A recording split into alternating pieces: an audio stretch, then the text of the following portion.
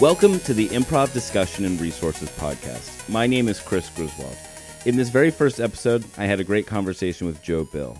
Joe is perhaps best known as half of the duo Bassprov, but he's also a founding member of the Annoyance Theater in Chicago, where he performed and directed more than 60 shows. He served as the director of corporate training at I.O., as well as a teacher and guest artist in residence at the Second City Conservatory and Training Center, both for well over a decade. Joe tours the world teaching and performing.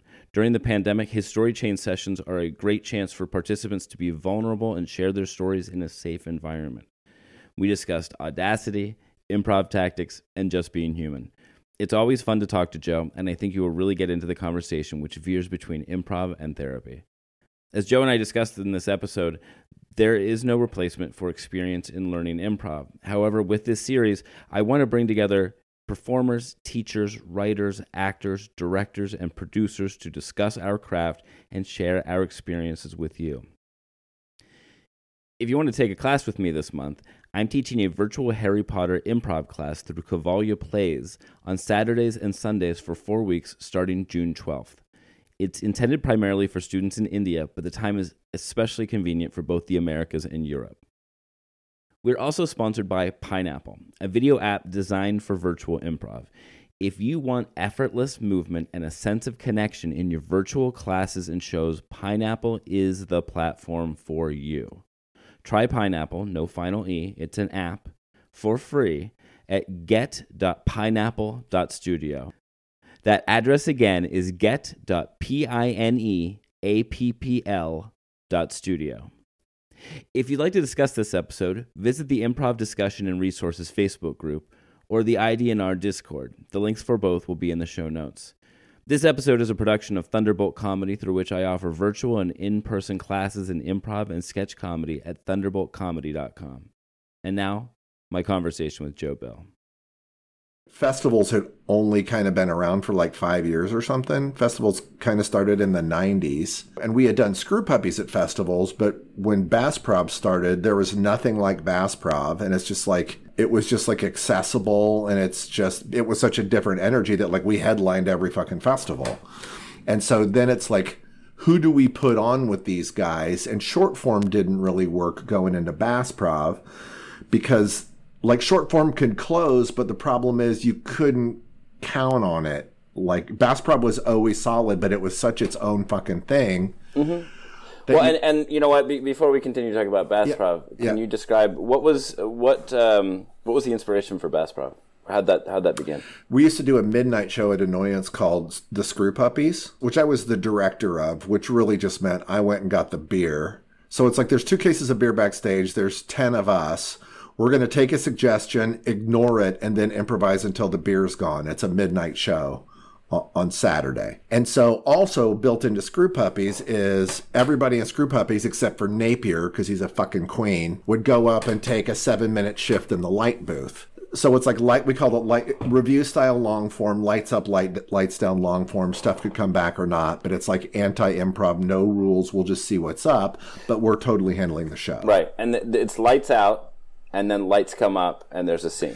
Lights come up, there's a scene, and then whoever's in the lights can black out the scene in whatever way they want, or mix with the tech, whatever way they want. So, and it's also the annoyance. So part of being a member of the Annoyance is like you fucking give each other shit, and you find the raw points and push each other's buttons and whatever. I think one of us might have said, let's go fishing or something, because we fish together in real life. So we just had 2 chairs on stage. Mm-hmm. And it was this, and Screw Puppies was kind of like this assault on the senses, whatever. And then Mark and I are both kind of anal fucking theater people. It's like, we need dynamic shifts and stuff like this. You know, on your 5th beer in the midnight show, we need a theatrical dynamic shift to protect what we're doing, you know. So we go out and we pretend like we're fishing and we're like these 2 guys. And there was one of the younger people who was on lights. And I guess they were like afraid to take the lights out on us. So it was Mark and I doing this super slow fucking scene that was getting laughs like increasingly and building, but it probably lasted 8 or 9 minutes, and most scenes are like, you know, 1 to 3. And then like I think somebody literally ran off and tagged out the light person so they could pull the lights down on us. So we got all of this shit, and it's just like, God, what the fuck are you guys doing? And it was like the way that everybody kind of protested and gave a shit. Like Mark and I kind of looked at each other like, I think we might have something here. And so it became a pimp. So in future Screw Puppy shows, also some of the younger kids that would do it were more like out of their fucking mind. Like they didn't really know how to play great scenes, but they could do weird shit that, you know, had permission in the show. So oftentimes after some weird fucking Dada Brecht meets Ionesco shit, then Mark and I'd go out and go fishing. And some people hated when we did that. So if we came out and we'd just cast, you'd hear the audience go, yay! And then they'd black us out and we'd have to leave. So when The Annoyance closed in 2000, we just had the idea to say, what happens if we just make this an hour show? You know, and we started doing 20s, and then the 20s felt like they wanted to be 30s, and then we workshopped it at I.O. it's called Slugfest. So it's like, try out different shit, like on Wednesday night or whatever. So we workshopped it, we did 30s with it, and it was good, and like nothing else that anybody had seen. And the only duo at that point was Jimmy Carrane and Stephanie Ware. And we just decided... We battled with like, do we do like a bass scene and then jump out and play scenes based on what we're talking about? And then we're just like, no, fuck it. Let's just sit here.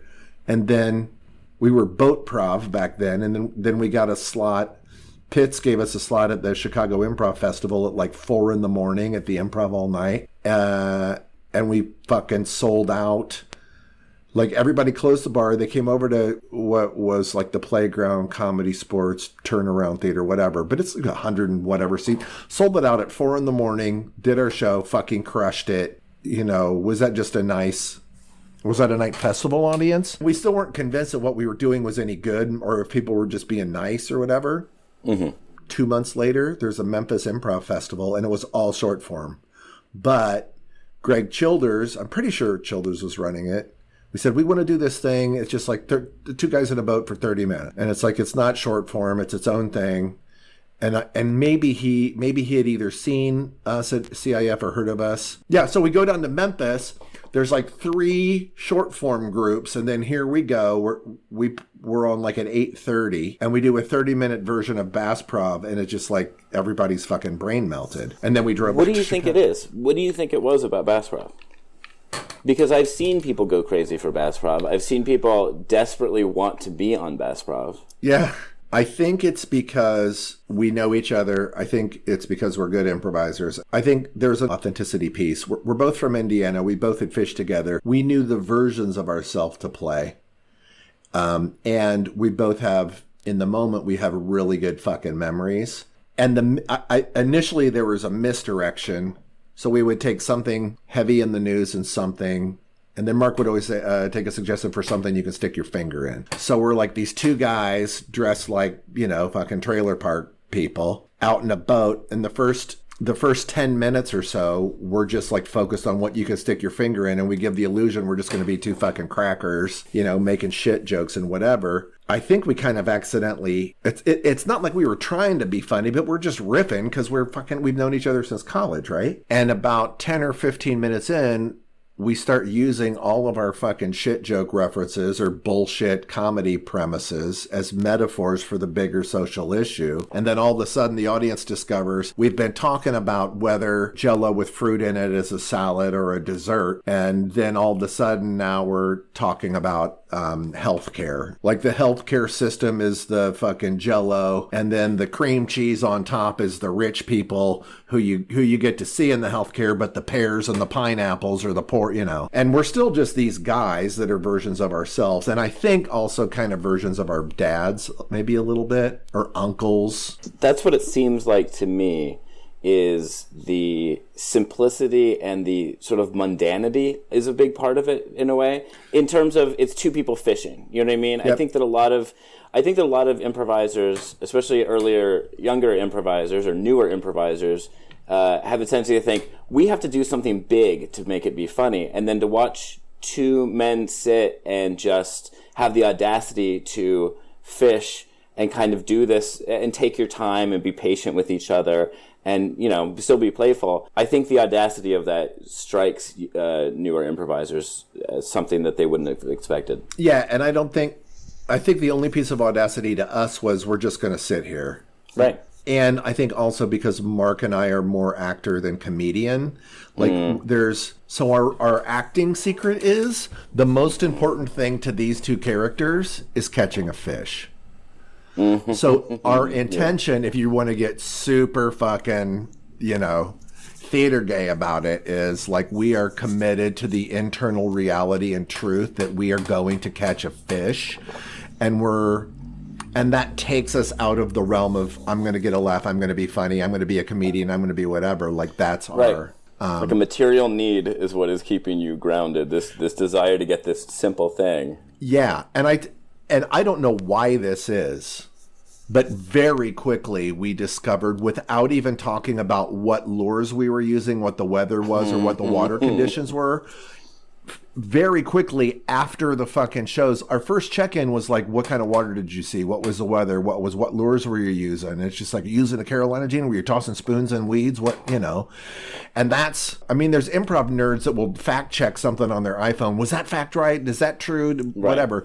But we were like so in the delusion of this reality that we, more times than not, most of the time, we both even sense what the weather conditions were, if we were going to even catch a fish or not. And I don't know, Chris, part of me, the thing I've been trying to cheat my whole teaching career is like, how do you cheat experience?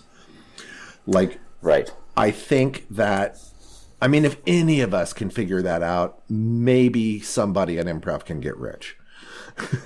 There really is no replacement for experience. There's just not, because you have to have failed enough times. I think so.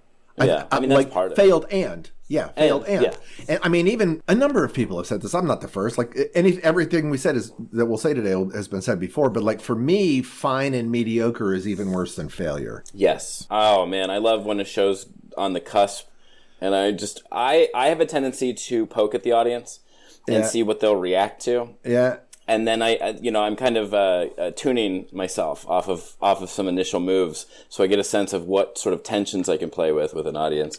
Mm-hmm. I don't know. Do you do anything like that? Are you somebody that pokes at the audience? Our default. This is another annoyance thing, which is, and this is all kind of Napier. It's like being aware of the context inside of the context. So if the show sucks, you need to present yourself like an actor who's present and still committed to this moment, no matter how stupid or brilliant or whatever the fuck you're doing. But there's also that part of your brain, that left brain, the engineer part, whatever. It's like, can you look back at the suck you've been in, identify what sucks, and then and then Andy Warhol that shit. So like, what has sucked about this? What has made this show suck? So you could go meta and call it out, which is kind of like the UCB eventually move. Mm-hmm. But it's just like, no. This sucks because we've had 3 scenes in a row where people aren't listening to each other and have the same position on stage. So now let's do 10 of those. I love that. I fail big, go big on that. Whatever that is, dig in. Yeah. But I think it's also, me personally, I tend to energy underplay. So there's two ways to get attention. Look at me and don't look at me. And don't look at me is pretend like nothing's wrong. So, but if I'm on stage with somebody who's doing a look at me and I'm playing a don't look at me and they're just blasting, I'm like, in a way, I'm underplaying if this is true, what else is true. It's like, what are you talking about? Like, everything's fine. Of course there's zombies. Yeah, the world's going to end. Let's, I just want a fucking ice cream sandwich. I'm not going to have a big emotional reaction. I'm not. When, like, you're on stage with Matt Walsh, so what the fuck's we're going to do? My first instinct is almost always like, what's going on? What's the pattern that exists? There is no such thing as a bad pattern. There might be a pattern of badness thus far. And repeat or contrast. And sometimes what that yields is, it was fine. And I'd rather suck. Yeah. Between 5 or 10 years into improv, most improvisers discover why it's better to suck than just be fine. I think so. So the way that I started was I started at a short form improv jam called Friday Night Improvs in Pittsburgh. Every week at Acme or before that? I'm not sure. It started in 1989 in the Cathedral of Learning basement. Yeah, it ran for about 25 years. It's one of the world's longest running improv shows. Is that near CMU? Yeah, yeah. Okay. So it's on the University of Pittsburgh campus near CMU. So we get a lot of CMU. Get the shout out to the no parking players. Shout out. Yeah, absolutely. Shout out no parking. But I had the sheer fortune to be learning improv essentially on stage in front of 150 people each week. Huge. You know, I got to see what audiences were like, and I got to start to experiment. Because at some point, probably a year or two in, I got frustrated because it was a jam. Everything I did was getting rewarded, and I couldn't. Yeah. I was getting frustrated. So then that's when I started provoking the audience, because I needed something that wasn't just pure love and support for a fellow audience member. I wanted to play with tones a little bit more and see what else I could get out of the audience. So is that like recognizing the rhythm of the music of the thing where the audience is dancing and they know when part of their dance move is laughter? Oh, yes. Yes. You know what I mean? Well, this is the thing. One thing that I started doing early on was, this wasn't early on. This was by the time I started getting sick of short form games. Okay. And I was still doing this short form show because this was the only improv around. I started trying to break the games that I was playing. Mm-hmm. And so I'd play the game, but I'd throw in another mechanic, or I'd throw in something else that was just going to keep me interested. Mm-hmm. And so I kind of found my way to playing these patterns off of each other, whether you want to call that game of the scene or what. Mm-hmm. That's what I was doing. And so I was just yanking the audience back and forth between these different tones or these different behaviors, just out of my own selfishness, which was wonderful to have on stage. So like if you're playing an emotion option scene, just for example, if you're playing an emotion option scene, then somewhere in there you're kind of bored with emotion option scene, and so you start playing first line, last line without announcing that's what you're doing. I'm not necessarily doing anything that I might just... Or you just discover a thing. Yes, I might discover something or suddenly get obsessed with something, or confess something, confess that I'm worried my girlfriend's going to break up with me in the middle of some other scene that had nothing to do with it. Sure. Yeah. An Adam McKay moment. Oh, is I don't know if I can keep going on with this. I'm having fun. I hope everybody's having fun. I just want to get this out so the show can continue. Right. Or there's a famous group, I want to say it's Mustang Repair, that was at the playground, and they did a format called Party Cakes. And so what it is I believe they would take like a suggestion for a serious topic, and then somebody would step out and the body language is like, I'm not sure if I want to talk about this or not. And then they would always start like, okay, I know this isn't the way that you normally start a comedy show, but I just feel like, in the name of like truth and comedy, I just found out some horrible news last night. And first, let me tell you about my grandmother. And there's a woman named Christine Senecor, who I think is in LA, who is the fucking best at this. And I mean, it is a goddamn 8 to 10 minute shaggy dog, horrible, dark, awful story, and then, and it's just like right on the fucking verge of like, is she lying? Is she not lying? Whatever. And then it always ends up with, and then, after beating cancer, after fucking losing her child, after, she couldn't keep a dog alive, whatever, the flu got her, the goddamn flu got her. And that's why she jumped off the bridge. And then everybody in back goes, it was almost like they took a collective breath and they go, and there's 2 beats, and then everybody looks up with happy faces and goes, "Party cakes!" And then they improvise. And so what you have in the audience is people that are hip to what they're doing, but those people are watching that, but then they're watching the people that they brought. So it turned into be this genius when you knew that Mustang Repair, and I'm sure I'm getting the fucking name wrong, but when you knew they were playing, like you hoped they would do Party Cakes. So you would invite your friends to come to see the playground so you could watch them have to watch this. And that built their audience. That's really great. It's genius. Just tension. 100%. Build this up. Oh, it's the best. Matt Barbera was great at it. John Iberger was great at it. Like, shout out to like that whole group.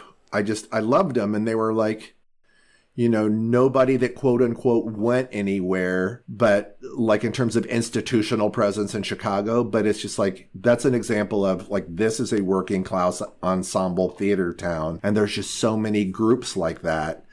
Even as smaller theaters were emerging where I think it's because this town, I mean, it's like everything that you're just describing right here is like a Pittsburgh version of like stuff concurrently you discover once you get past the 2-year mark, you know, now it's like, okay, now what can we do? Because I don't want to do the same shit. I'm bored. So, but that's also part of it. And then can you, you know, then the other part of that is, can you do that with finesse and love and not, you know, be an asshole to everybody, which is, you know, that's also a fine line. Because part of what was built into the annoyance was like, you know, we're edgy, cutting edge, assholey, douchey, bitchy, blah, blah, blah. But it was mostly out of love. And then when it wasn't, because we had our energy that was annoyance, you know, you can make the dick move and then make amends later. But I mean, that's the difficulty. Irony fades. Yeah. That's so I'm curious about this. So what sort of things have you been working on recently, or what have you been playing with? What have you been teaching? What are your projects? What are your passions right now? So, like, the first thing, I mean, you've been to StoryChain a couple times. So, in a way, I needed to do StoryChain because I needed to have some type of grieving process. I think because I'm old and I'm not excited. So, StoryChain has been big because it's just people sharing stories. And, like, my whole thing is I am an improviser and everything that goes with that to make the world smaller. So, like, my literal selfish dream is to be able to show up anywhere in the world where any version of improv is going on and be able to step into it and be of service to the people that are there. That's my thing. If you saw, and then also Inside Improv with Stacey Halal, because Stacey Halal is one of my best friends in the world. And she's like a woman who's a fucking brilliant talent in so many ways, on stage and off, including marketing. And her theater, Curious Comedy Theater, which you'll have to go to sometimes when you're... And so we just started doing this thing, and then Elise Rodriguez is somebody who reminded me of Stacy 20 years ago, who's like, oh my God, this woman is brilliant. Like, it became very apparent that, like, it should be these two, and I'm just going to be like sub Andy Richter kind of hanging out, and if I can ask one good question, I will. Last week on Inside Improv, Rebecca Northern was saying improv is like sex. When young people do it at first, they just want to do it with everybody and as fast as they can. But then after a while, you're like, oh, there's probably something more to this. During the pandemic, there was a bunch of young people jumped on, and now we could do short form, and we could do bits on here, and we could do puppet shows, and we could do all of this. And it was like, man, I'm just not feeling that. And it was after... Like, I run hot in the anxiety department, and I've had, like, little depression dips. But, like, man, I found some fucking new troughs of depression during this. Yeah, me too. Where it's like, okay, what do I do with this? Like, all my secret weapons to help me avoid the kryptonite don't work anymore. Yeah. So my version of it is I've got about 8 different classes that I can teach different versions of. And my preference is to be able to teach them either through a festival or for a theater so I can help somebody else make money, and I'm just not making money for myself. That's smart. So, and that also means that, like, I won't, if I'm not inspired, I won't do it. I don't, for me, it's like, yeah, let's scrape therapy. So, like, one of the best things I ever learned from a therapist is children concern themselves with what they can get, teenagers concern themselves with what they can prove, and grown-ups concern themselves with what they can give. And if I'm not inspired to jump into a space where I can give, I have nothing left to fucking get or prove. I don't need attention. I don't need, I need to just be present with, like, I can't get out of bed, so let's just be like that for a while and just not fight it, because that's the food that depression likes, right? So that is to say, if I'm doing something for somebody else or through somebody else, that's what started me even to discover, oh, here's things that do transfer to this. And that's why I also don't, I can teach a version of, like, acting with some camera technique on here. That's fun enough. Storytelling was kind of the first thing that I taught because I teach storytelling for actors. I had forgotten that I'm the monologist in the IO, art by committee book. I'm the Armando monologist. And somebody's like, hey, will you teach monologues? I'm like, what are you talking about? Well, on the DVD, what DVD? And so Oh, and I teach storytelling for like leaders and business people and shit too. And, you know, I started running out of money and I'm like, oh, I better teach some storytelling. So I cobbled together a bunch of that. And then I got lucky because I got a couple of job offers from political foundations in Europe that's kind of like presentation skills meets like public speaking, thinking on your feet, whatever. And so in a way, I would rather teach people that aren't improvisers. I started a thing called Integrated Improvisation. So that's a website you can put up there. And the idea is where applied improvisation is applied improvisation, I'm interested in like integrating the psychological part of improvisation into how to be present, even in a business context. How to be rather than do. That's it. Yep. 100%. And so, and a lot of it is just like, you know, the way that it's the same as improv is like, you know, let's keep in mind that many things can be true at the same time and there's very few empiricals. So one thing that's true is we can't teach anybody to improvise. We can only teach people to get the shit out of their way that's not improvising. And I have no problem with anybody that would say, I teach people. That's cool. It's like religion. I have no desire to change anybody's religious point of view. I'm like a Buddhist flavored atheist, but everybody can, there's plenty of room. That's a fucking, let's be in a spirit of abundance here. So then for me, what I've been doing and working on is like seeing who I want to give to, who I want to support.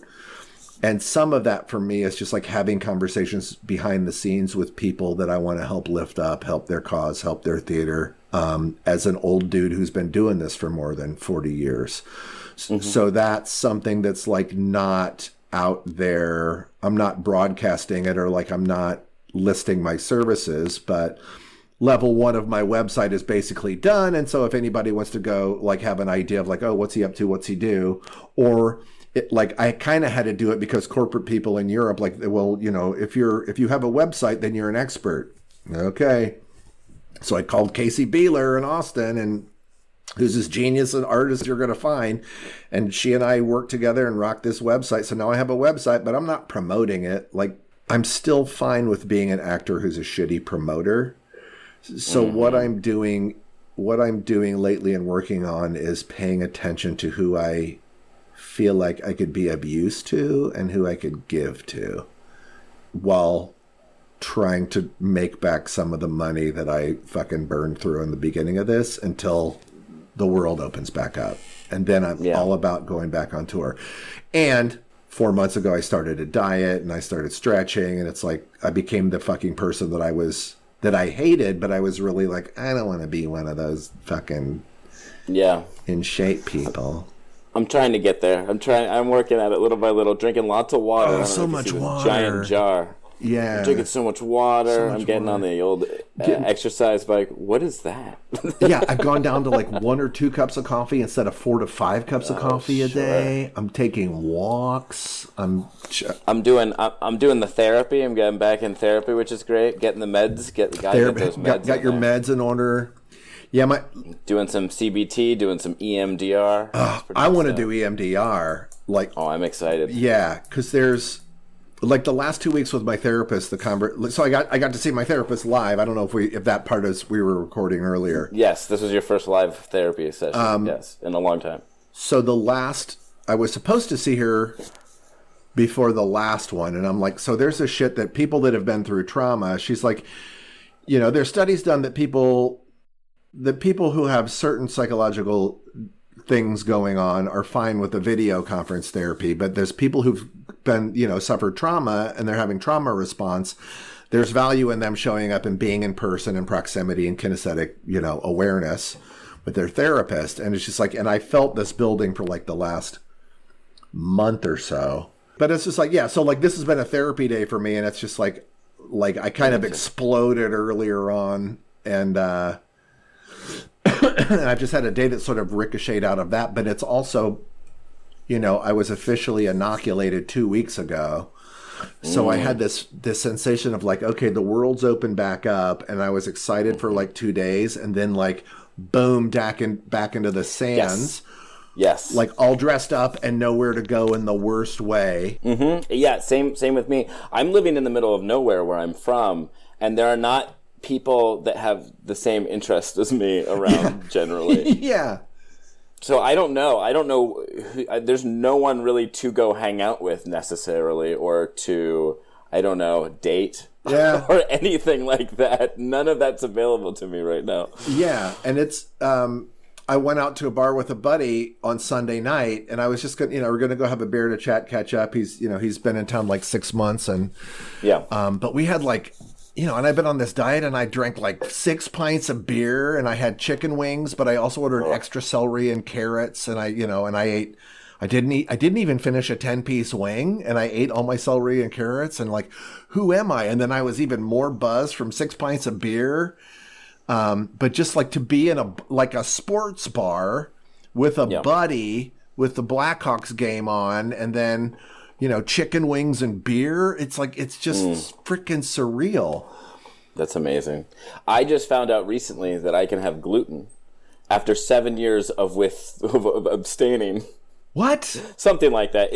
I don't know that it was 7 years. It was up there, 5, 6, 7 years. At some point, you thought you couldn't have. Hold on, I'm back out. Yeah. Tell me the story. I used to date someone who was celiac. Okay. And so she had to be very, very careful. Mm-hmm. And then I did a cleanse with her. She was going to do the master cleanse. And I said, you know what? I know that's difficult. I'll do it with you.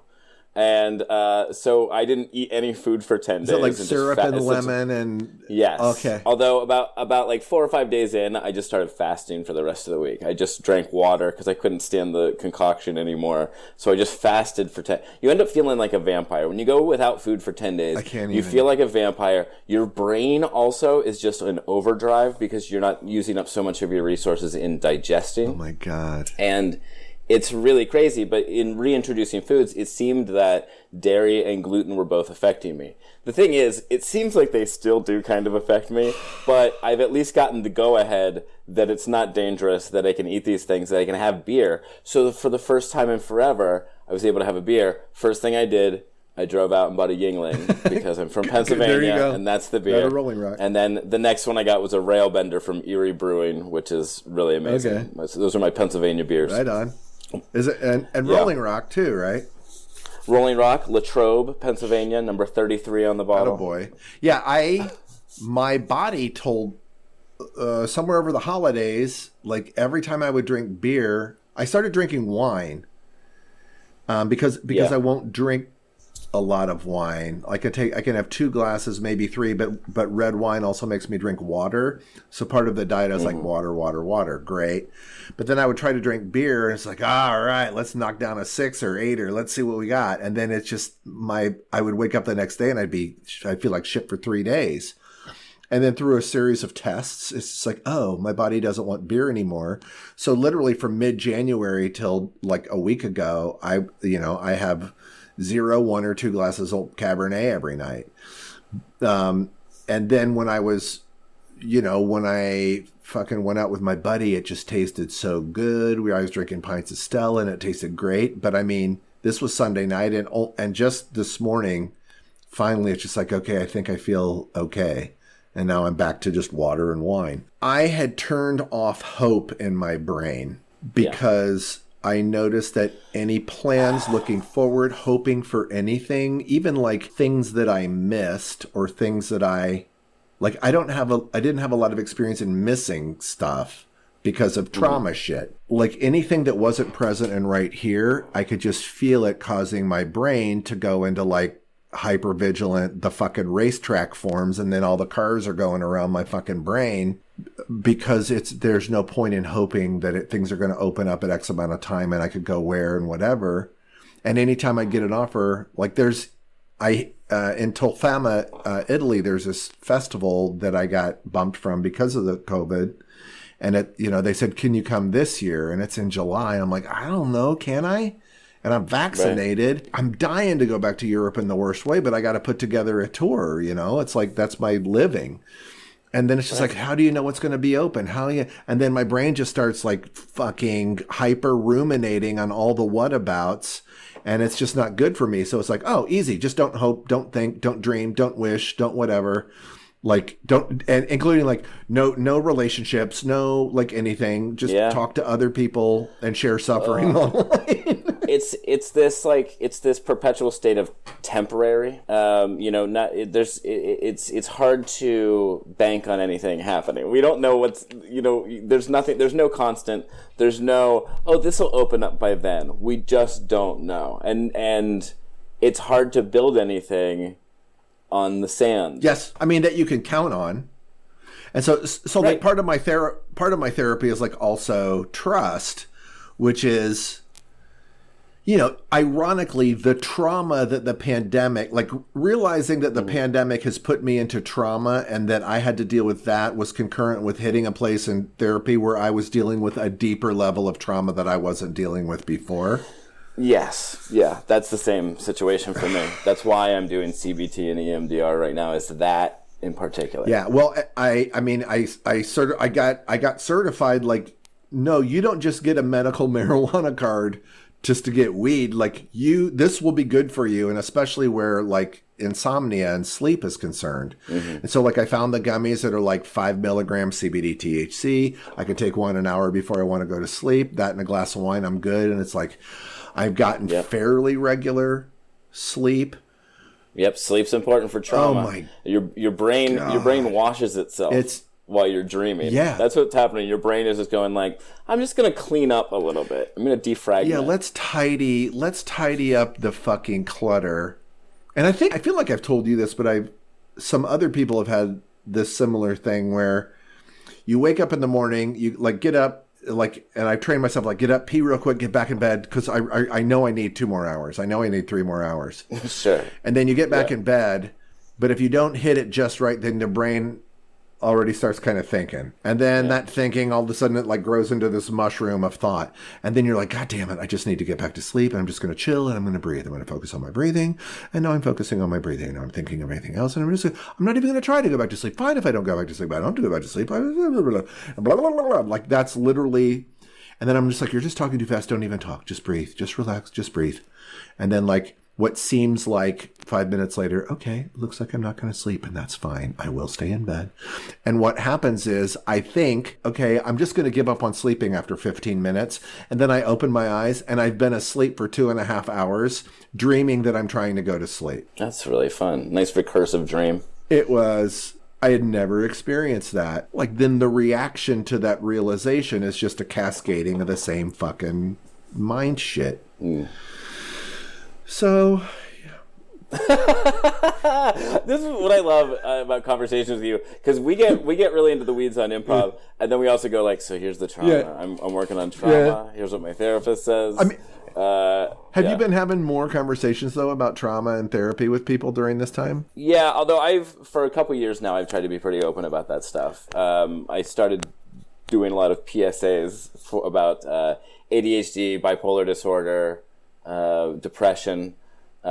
So yeah, I've been trying to be very open about that. I think everybody, especially now, has experienced trauma. Yeah. An intense trauma. I think it's really important to deal with it. Whether it is like following a flashing light with your eyes and thinking about it, or whether it is constructing plans for how you're going to handle anxiety attacks or whatever it is that you need to do.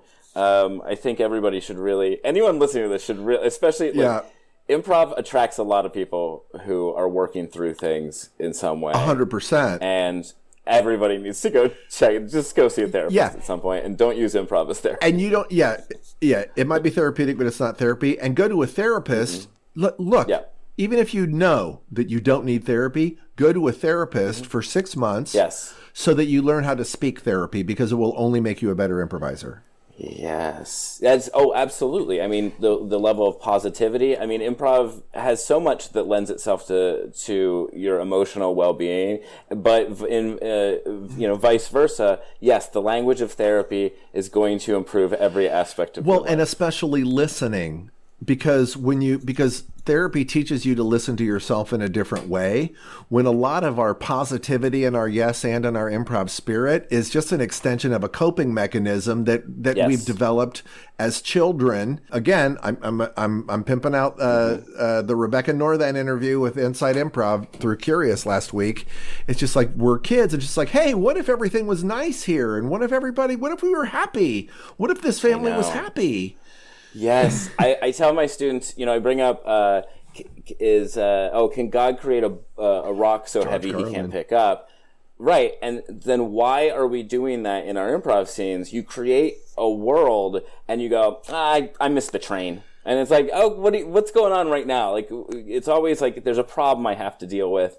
There's trouble, there's trauma, there's negativity. And it's so hard to give that stuff up. It's so hard to give up negativity. It's so hard to give up like subversive lines that subvert what the other person's doing before they even get the chance. Well, and also like the extensions of our coping mechanisms for trauma are more suited for short form. Because in short form, we don't actually have to feel anything. We just have to indicate an emotion that'll serve the game that we're playing, a game that's been designed to give the best chance for the audience to have entertainment or amusement, right?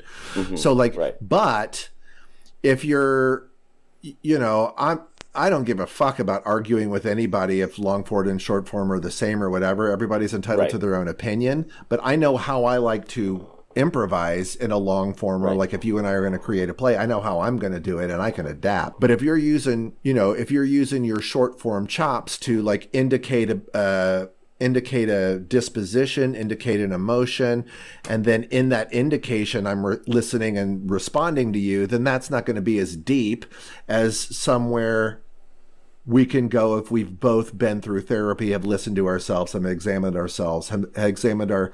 And the great thing about improvisers is like we're listening to and examining the fucking therapist. It's like, oh, where are you pulling that move? Yes. All the while hoping it's like, God damn, I hope I'm her favorite fucking patient. Isn't that? Oh yeah, I'm glad that I'm not the only one. Oh my God, it's all of us, Chris. But it's. I mean, my Bass Prop brain, like 5 minutes ago. Of course, you and I always end up talking about this, but especially because this pandemic is traumatic.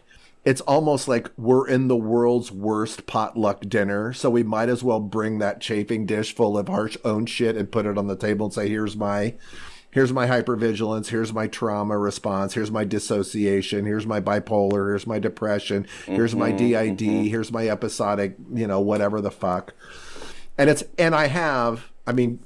You were ahead of the game, and like one of the reasons I love you is like, it's like I caught wind of you talking about some of this shit, and as I started to unfold some of the really not pleasant trauma that I completely had just not acknowledged, part of that opening up and my own resistance in my head is like, I don't want to be a fucking spokesperson for anything. I don't want to fucking but we all of us feel I don't want to bother anybody with this. And I think that's what underscores so many of us as improvisers or comedians. It's just like, I will make this funny for the audience because I've made it funny for myself. And at least if I can do that, then I never have to dive deep into the fucking shit and acknowledge what's real, because my fucking coping mechanisms are like superpowers.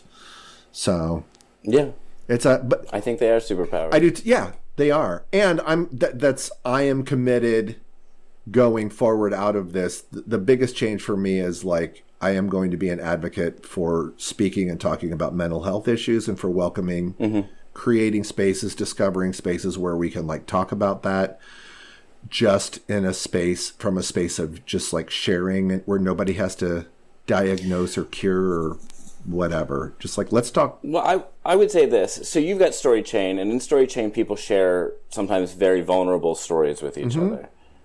That happens a lot. People break out into breakout rooms and they share stories with each other. Anything like that, I have found to be so connecting to other people. I get that a lot from StoryChain. On Facebook, I'm always just asking questions so that people will kind of come together and share with each other, because it gives me a sense of communion. Yeah, and it's sometimes if I'm in a shit mood, I put one on your page the other day and I was just like, God damn it, you don't have to fucking write that. But I was just in a shit mood. And then because we've come to know each other, it's like, Chris will get where I'm coming from. And it was that comment like, did this conversation serve anybody? That's depressed, Joe.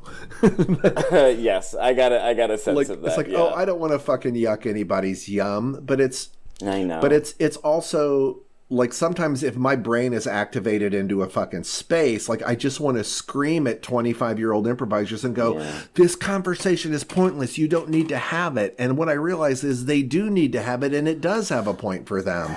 And I can turn the channel and go talk about my fucking greens I got cooking on improvisers talking about food.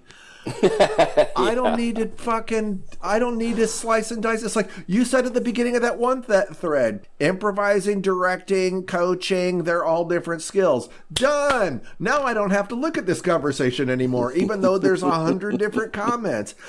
And so I notice that like when I'm at my worst, my trauma response is fucking always coming from a place of trying to get something or prove something.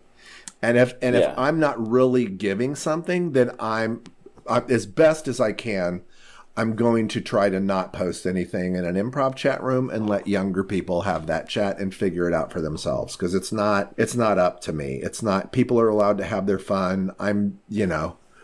I have years, but it doesn't make me an expert in this moment for the thing that has to be said right now. I want to get to the resources aspect of this. Here we go. We had lots of great discussion. Yes, is there anything that you can recommend to improvisers that would aid them in what they're doing? And it can be anything that you want. What I am bringing to the table here is the first episode of Cheers. I think that, especially if you're doing monoscene, if you want to look at character, if you want to look at pacing, I think that you should watch the first episode of Cheers, the pilot episode. It's considered to be one of the greatest American television pilots. To just notice the patience with which characters are brought on and information is imparted to the character, I think it's really an amazing piece that people should watch. It starts off with Sam Malone, who's very much the backbone of the show, played by Ted Danson, and it starts off with him just carding a teenager who's trying to get served alcohol. So at the very beginning of the show, they just do bar. Let's just show what a bar is like, and that's before Shelley Long even enters Cheers. And I just find the pacing of it, and then also just the characters are all two things. They all each have two simple methods of behavior. Whether it's being very arch, like Ted Danson can be very lascivious, and then also very thoughtful and intelligent. He kind of is clever, and it's one thing or the other is what he's playing over the course of the show without it getting too complicated. Of that one episode. And I think you get a taste of his flaws in that episode as well. Absolutely. It's a really great offer. And it's like, it's also why platform and narrative, why keep it simple. You don't have to solve any problems in the beginning of Harold. You just have to have a platform and you're setting up three different realities. They can all be different. They want to be as quote unquote far apart as possible, but you can still be as far apart as possible and embrace the simplicity of the sense of what you're doing and the potential energy. So that's a great one. So then my response to that is to watch the series 6 Feet Under. Interesting. Because I think 6 Feet Under, the final episode of 6 Feet Under is the greatest final episode ever on television because it is an illustration of what you can discover at the end of a Harold if you release your ego from fighting over how this should end. And so 6 Feet Under it's a complex narrative and it's also a Harold. There's so many groundbreaking aspects of it for television. Nobody had ever seen anything like that. And what I'll say is you get the payoff. The last part of the last episode of 6 Feet Under is a long musical montage. And as soon as that music starts, just pay attention to how they do it. Because it is stunning how genius and engineered it looks while still coming across like a beautiful piece of jazz or music, to use my metaphors for teaching, which is like the balance of the engineer and the jazz in the brain. It looks, the ending lasts maybe almost 15 minutes. I don't even remember anymore. But in a minute and a half, you go, oh my fucking God, I see what they're going to do. I can't fucking believe it. This is genius. And then I haven't seen this, and I know what you're talking about, and it's brilliant. You haven't seen the finale, or have you seen the... No, I haven't seen. I've seen maybe an episode or two. I'm going to dive in now that you suggested. Yeah, and it's another thing. One thing that gets lost, and I don't think it was like a big on the record thing that Del said, but he said this in Kansas City when I, like, kind of at the end of his days when I work with him, that I think is like one of the greatest pieces of advice for Harold, that I think went away when like the need for comedy compulsion came. But I think now that we're living in this world coming out of this, I think this is a great note. Del said, our job is to enchant and horrify. And that fucking series, it is enchanting and it's horrific. But it's also so human. It's so human, and it deals with mental health issues, and it deals with, there's just so much I want to say that I just don't want to say. But yeah, so in the realm of responding to your offer, that would be, that's what's front of mind now. We can keep going. Great. We can play like a ping pong match. Yeah. Well, I want to thank you for talking with me. Yeah, of course, today. Chris. It was a blast, man. So that's my conversation with Joe Bill. You can find information on his classes and story chain at his Joe Bills Teaches Facebook page. And integratedimprovisation.com is where you can learn more about how he's combining improv and neuroscience for performers and business. Our theme music is Earth's Assault on the Central AI by TEDx, courtesy of TEDx. You can find more of their music at tedx.bandcamp.com. We're sponsored by Pineapple, the video app for live performance, located at get.pineapple.studio. Improv Discussion and Resources, as always, is produced by me, Chris Griswold, for Thunderbolt Comedy. Discuss this episode in the Facebook group and Discord. Links for these and everything we discussed are in the show notes. See you next time on Improv Discussion and Resources.